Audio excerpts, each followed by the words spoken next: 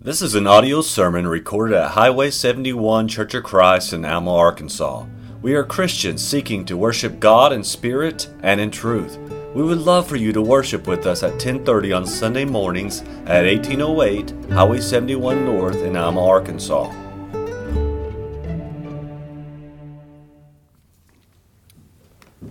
I appreciate so much, Derek, your reading this morning, and for all the song leaders and their song choices. Thank you for your prayer this morning. I appreciate all of you for lifting up your voice in song and coming here today so that we can worship our holy, holy, holy, our God, who right now is being worshiped by thousands and thousands of angels. May we be a part of that in spirit and truth this morning. Amen.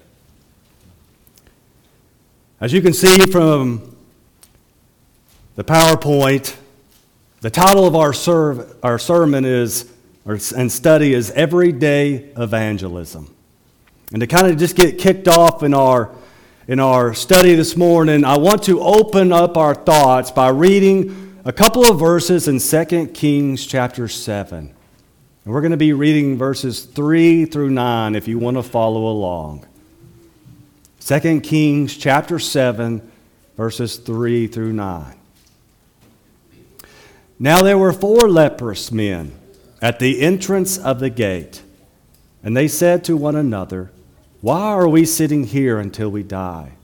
If we say we will enter the city, the famine is in the city, and we shall die there. And if we sit here, we die also.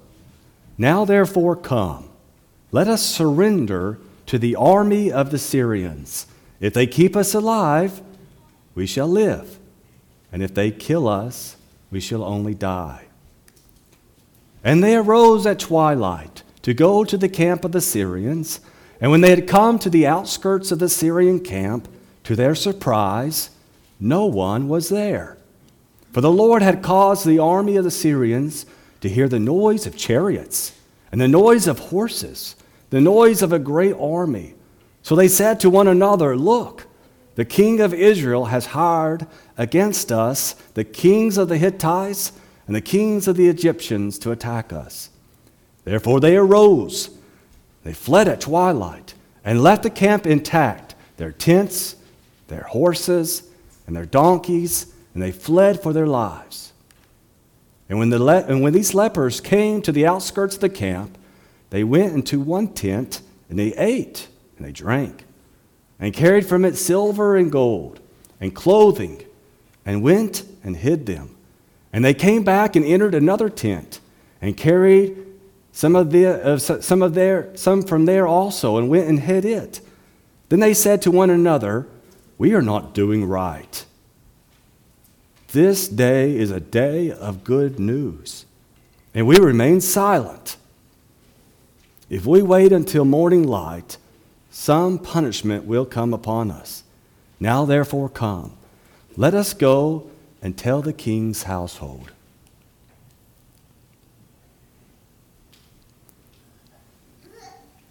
We're all pretty familiar with leprosy. We know that once you have leprosy, that you cannot live with your family or with a community. And the reason why is because it's a very contagious disease. And at that time, there was no cure for it. And so all the lepers in a city would have to live outside of the gate. And they stayed at the gate because people were going to and fro. And they would oftentimes have to beg for food to have life. A lot of times they would depend on their family or their friends to come and drop off food every day. And so here we have these 4 lepers, and they were living outside of the city gate. Well, there was a terrible, terrible event that took place to this capital city. What happened is the Syrians began to surround this city of Samaria. So they surrounded it, and their purpose in doing so was to starve out this city. So you see, they stopped all trade and all commerce. There was no one that was going to be bringing food in, and no one could go out to obtain food. And so whatever they had in their pantries is all they had. And so you can imagine what would take place if there was a shortage of food and people began to starve to death. And that's exactly what took place.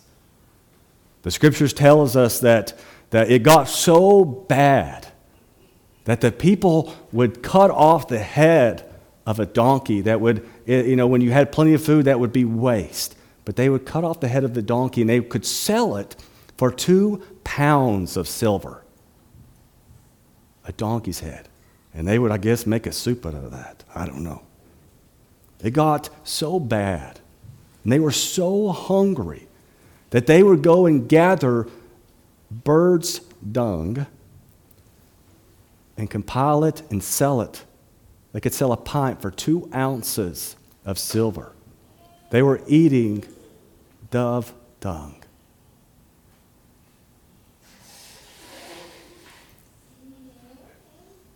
Time went on. They became so hungry that they would boil their babies and they would eat them. This is how terrible it got. When you have a city that is trapped within its walls and starving to death. So you had these lepers.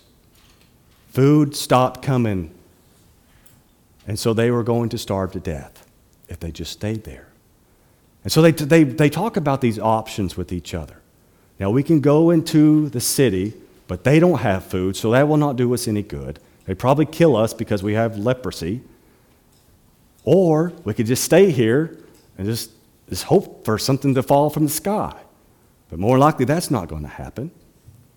And so they decide to take the chance and to walk into the Syrian camp, the enemy camp, hoping that just maybe one of these soldiers would have compassion on them and offer them food. But we know something miraculous took place. The Syrian army, before they took that journey, they heard noises. They thought it was armies coming to attack them. And so they got afraid. They became afraid and they ran. And so when these 4 lepers walked into the camp, there was no one there. So they would open a tent door, and to their amazement, there would be just piles of food on a table. And you can imagine not having food for weeks and weeks. They had a lot of fun eating from that table. And I imagine they ate and they ate and they ate some more. They saw treasure there. They're like, we're rich. We've struck it rich. And so they began to bury that treasure in the ground for a later day. They begin to bury the food for a later day. And they go into tent after tent after tent, and they would do this. And then they sat there. They began to think, what are we doing? We have good news, and it must be shared. People's lives depend on this food that we have found, upon this treasure. Amen. And if the king should find out that we are keeping this treasure hidden and people die, judgment will come to us. So why do we share this story this morning? Because we, you see, we are those 4 lepers. Before we came to the knowledge of Jesus Christ, our body and our soul was decaying in sin. I think Isaiah says it so well. He was looking over Israel as a nation, and he says, "Oh, you sinful nation, thy whole head is sick. Your heart is faint. From the sole of thy feet to the top of your head, there is no soundness in it, but wounds and bruises and putrefying sores." Isaiah describes sin as leprosy. But you see, Just as Naaman was healed when he dipped himself 7 times in the river of Jordan. You see, when we dipped ourselves in the waters of baptism and came in contact with the blood of Jesus Christ, when we arose out of those waters, we walked in what? In newness of life. We were no more leprous, but we were whole because of the blood of Jesus Christ. You see, these lepers, they found salvation. They found life. And so it was up to them. Were they going to sit on this and keep it silent? Or were they going to share the good news? And that is a decision that each of us has to make for ourselves. I'm reminded of what Paul said in 2 Corinthians 4 and 3 and 4. He says, "But if our gospel be hid, it is hid to them that are lost, in whom the God of this world hath blinded the minds of them which believe not, lest the light of the glorious gospel should shine on them." You see, we all have a choice this morning. Are we going to sit on the gospel of Jesus Christ and keep it silent, or are we going to share it? The average member of the church has heard 4,000 sermons. They've sung 20,000 songs, participated in 8,000 public prayers, and converted 0 sinners. When was the last time that we taught someone the scriptures or the gospel that wasn't in our household, in our immediate family? When was the last time that we woke up in the morning and we prayed with agony in our hearts for the lost and asked God to send us someone that needs to hear the good news of Jesus Christ? Are we sitting on the good news of Jesus Christ? Are we hiding it? Or are we sharing it? This morning, my endeavor is to encourage us. To encourage us to spread the gospel of Jesus Christ. And if we've been hiding it, if we've been sitting on the gospel, to repent and to begin to share the gospel as we should. And we want to talk about just fundamental ways that we can share the gospel in our busy everyday lives. I've called this sermon Everyday Evangelism because I want to show us how we can use it and teach the gospel of Jesus Christ every day. So let's get started. Why are Christians not spreading the gospel? Why are we coming to worship and singing songs and hearing lessons, but yet not being obedient to the spreading of the gospel? My grandfather, he always told stories. And I remember one story that he told oftentimes about a boy who was infatuated with a pretty girl. And so he was trying to muster up the courage to tell this young girl his feelings for her. And so he began to digest, why was he infatuated with her? Well, first of all, it was her beauty. She was a beautiful young girl. And secondly, every time he spent time, or every occasion that he spent time with her, it was almost like time just stood still. And so he was wanting to communicate that to her. And so again, he gets the boldness to go to her. And he says, "You have a face that will stop a clock." And she looked at him, slapped him in the face, and walked away. What happened? He had such good intentions. You see, what happened is he became nervous. He was inexperienced in talking to girls. And he probably lacked confidence. And so there was a glitch between his mind, what he wanted to say, and his tongue. It just came out wrong. And so many times, when it comes to spreading the gospel, we have those similar feelings. We don't have the experience. Maybe we lack confidence, or maybe we fear that it will not go okay. And so that paralyzes us to where we just don't do anything at all.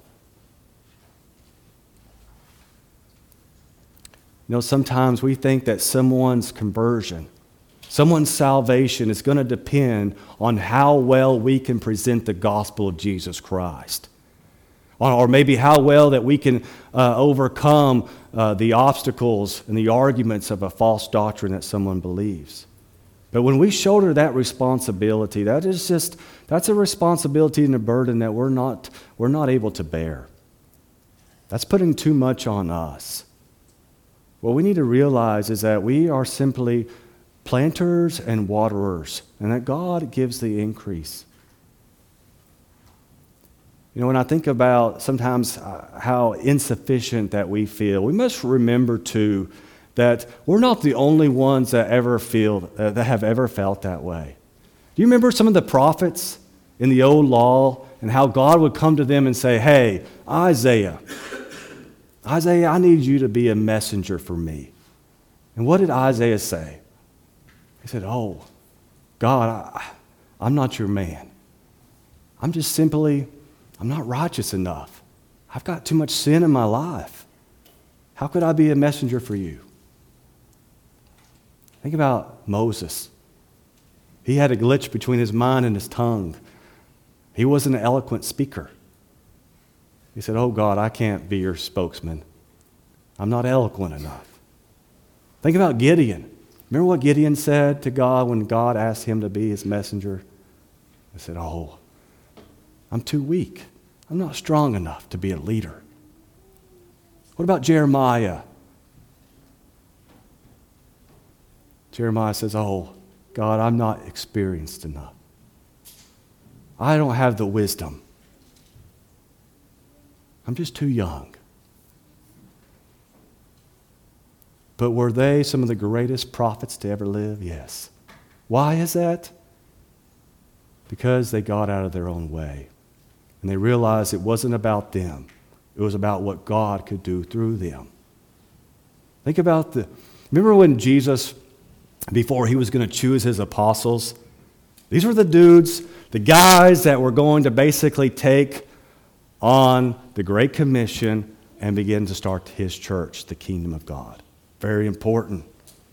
But look at the men that he chose. They were fishermen.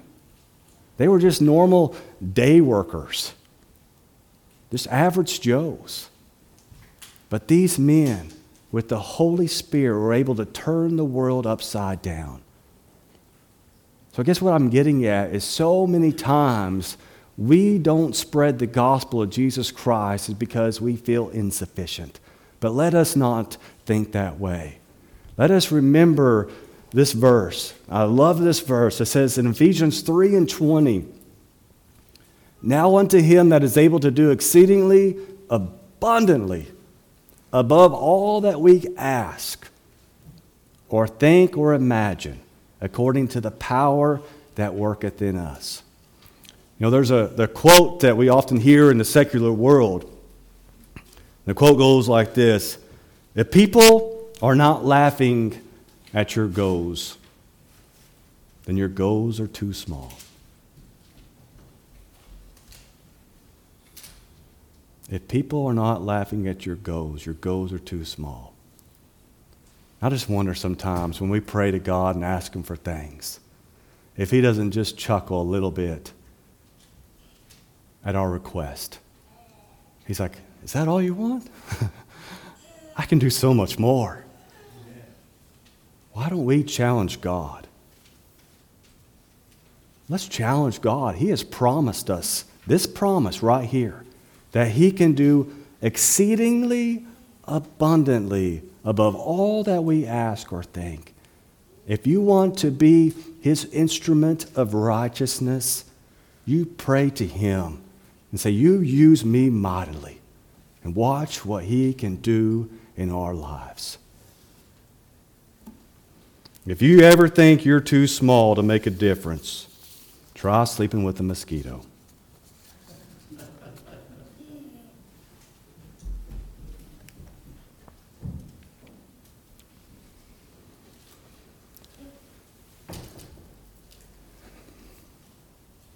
the Great Commission.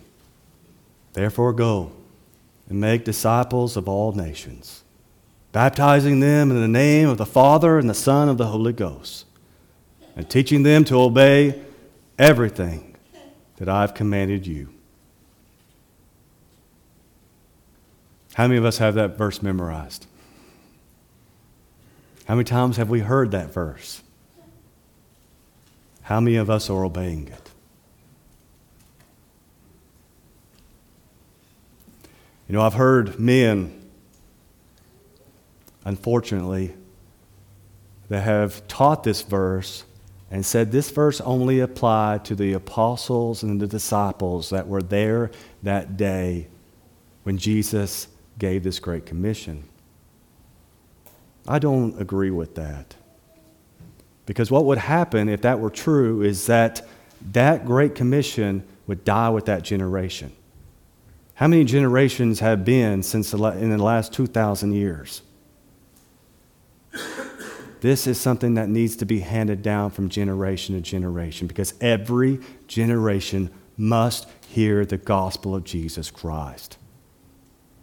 I've heard some people just say, well, I can't even relate to this verse. It's not realistic because I have to provide a living for my family. I am a homemaker. How can I travel the world and proclaim the gospel to every nation? I can't do that. And so they're like, I just can't even relate. Let's talk about that. You know, there are some men that are qualified and that quit their jobs and are supported by the church. But you know what? They can't go throughout the whole world, can they? They can't do it in their lifetime. They can't learn enough languages. You see, we all have a world. That may be this continent. It may be 3 or 4 countries and languages that we know. Or it may be this community of Alma or Greenwood or Fort Smith. That may be our world. I heard a guy, I asked him the question one time. I said, what do you do for a living? What do you do for a profession? He said, I spread the gospel of Jesus Christ. I said, oh, are you a preacher? He said, no, I sell insurance to pay for my expenses, but my profession is to proclaim the gospel of Jesus Christ. And I think that is what this verse is speaking to. You know, sometimes we get very narrow-minded when we think about evangelism. We think, well, evangelism is that 1 week of the year where we're going on a mission trip and we're proclaiming the gospel. Or we think, well, when the church gets together maybe twice a year and goes throughout the community and knocks doors and hands out flyers and asks these strangers, hey, do you want to spread the gospel of Jesus Christ? That's evangelism. Well, yes, both are true, but we cannot confine evangelism to just those things. You know, I don't see Jesus. Maybe you do, but I just don't see Jesus when he was walking this earth invite his apostles and his disciples and set them all down and have like a morning staff meeting and say, okay, guys, today we're going to heal 2 lepers. Today we're going to feed 1 multitude. We're going to cast out 4 devils, and we're going to debate with the Pharisees on these 3 subjects. I don't see him doing that. Do you? I see him on a journey. And wherever he was at, maybe he was getting a cup of water at a well. And maybe he just shared himself and the hope of salvation with that person on the other side of that well. I think that's what Jesus wanted when he shared this Great Commission. You know, some people, they interpret this go you therefore as you are going. As you are going and journeying through life, wherever you're at, whatever your world looks like, you make sure that your number one profession is being my evangelist, being my minister and my spokesman in the gospel of Jesus Christ.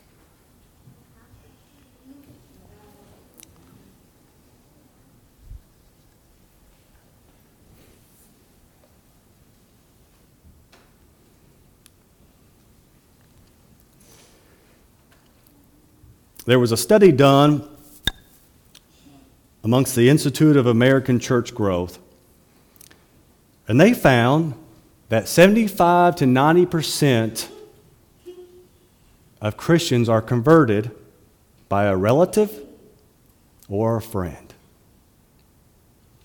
75 to 90% of converts are because or due to a relative or a friend. Think about who is responsible for teaching you the gospel of Jesus Christ. Is it a friend? Maybe a relative? More than likely, that's how it took place. You know, again, kind of getting back to go you throughout the world. Each one of us has a world unique to himself.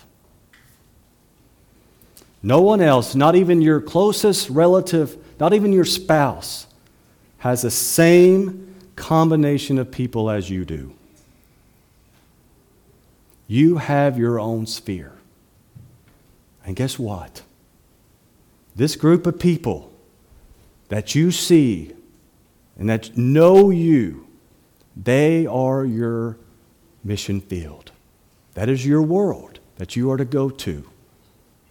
And God has placed them in your life under your care, under your responsibility to proclaim His word.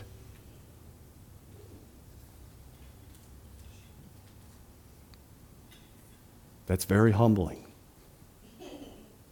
No one else has the same group of people as you do.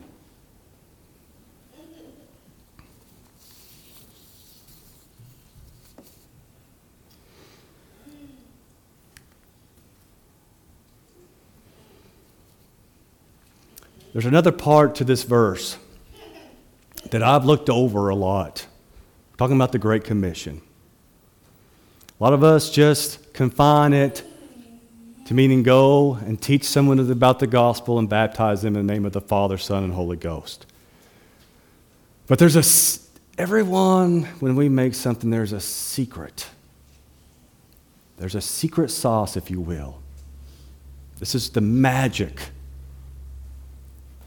ingredient. And it's something that we overlook in the Great Commission. It's called discipleship. You see, when we teach someone the gospel of Jesus Christ, and they come out of those waters of baptism, we are not to stop there. So many churches fail because they stop there. But the secret sauce is this: you teach them to be a disciple of you. You teach them how to teach the gospel to their sphere of influence in their world. And what's going to happen is there's going to be a wildfire. There's going to be a revival like we have never seen. The secret in the sauce is to make disciples out of those that we preach the gospel to. We teach them how to teach. Teach them how to teach. You know, we think about the Apostle Paul. We think, man, I could never be like him. Wow, he did so many amazing things. He started church after church and traveled the world. Wow. You know what his secret was? He made disciples.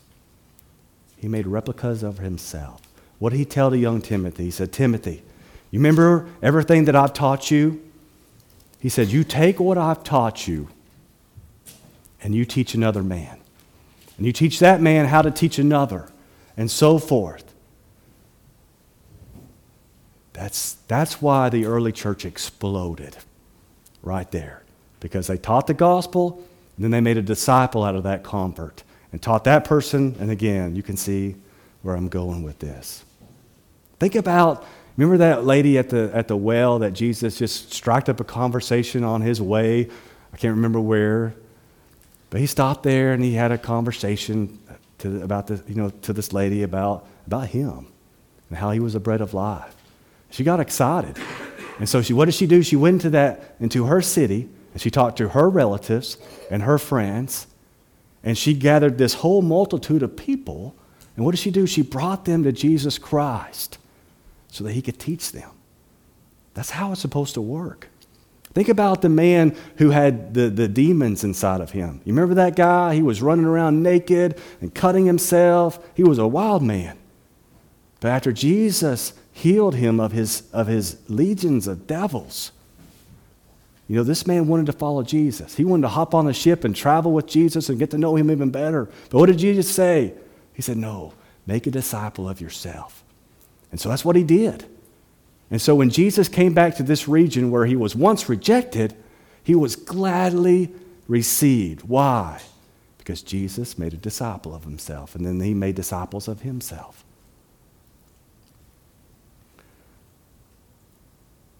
I was talking with Chris Lynham, and he was telling me how they're trying to create a farm and a sustainable life for themselves. And I could relate to that very well because my grandfather did that. And even we, watched that, and my father wanted to do that as well. We didn't do it quite as well as my grandfather, but we tried. And so for about 6 years, we grew all of our own food. We had cattle, we had meat rabbits, and we did a lot of hunting and fishing to provide as much meat, as we could and food. Well, I remember one summer day, I was working in the garden, and we had just harvested all the corn.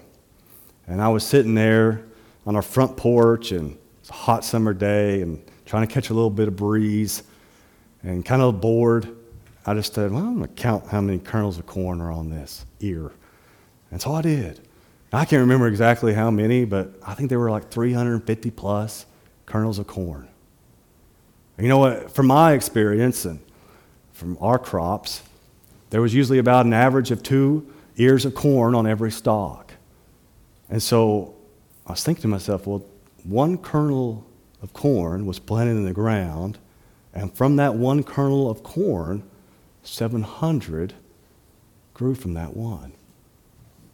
I was thinking to myself, if God could do that in the natural realm, think of what he could do in the spiritual realm. Think about what he could do through the Holy Spirit working in us and through the power of his word. I want to see a revival. I want to be a part of that, don't you? I want to see it with all my heart. And I think the key is getting off of the treasure that we're sitting on. I think the key is knowing that we have a responsibility to go out into our world every single day, to our sphere of influence, and sharing with them the gospel of Jesus Christ, and not stopping there, but teaching them how to be a disciple. And we'll see this community turned upside down. What a wonderful event that we could be a part of. It could start with us. We can turn one kernel of corn into 700. 700 saints for the glory of God.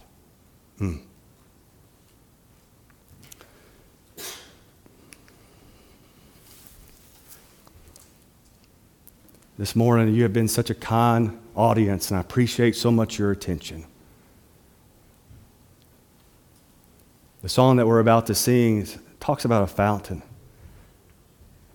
And I love the words to it. A fountain that is flowing free. It is free. Salvation is free. Offering to the whole world. This morning, if you have not obeyed the gospel of Jesus Christ, there is no better time. What I love about the gospel is there's such urgency to it. Remember when the disciples said to Jesus at that one point, you've got to stop and eat. You're about to faint if you don't stop and take care of yourself. And he said, no, my meat is to do the will of my Father. Because he was seeing a crowd of people that were coming to him, and all he could think about is teaching them about the hope of salvation. And that teaches us that there's urgency when it comes to obeying the gospel of Christ. We should not wait for tomorrow, but today. And if you're sitting in the audience and you believe in God and believe that his Son is Jesus Christ, and you believe with all your heart that you need to make a change in your life and to crucify the old man and to repent, and you're willing to be immersed in the watery graves of baptism and arise into newness of life, then we beg you to come now and take advantage of this wonderful opportunity. or if you need prayers for strength, maybe you feel insignificant in spreading the gospel of Jesus Christ, or you just need strength in that reminder of how precious this gospel is that we have been given. And come now as we stand and sing.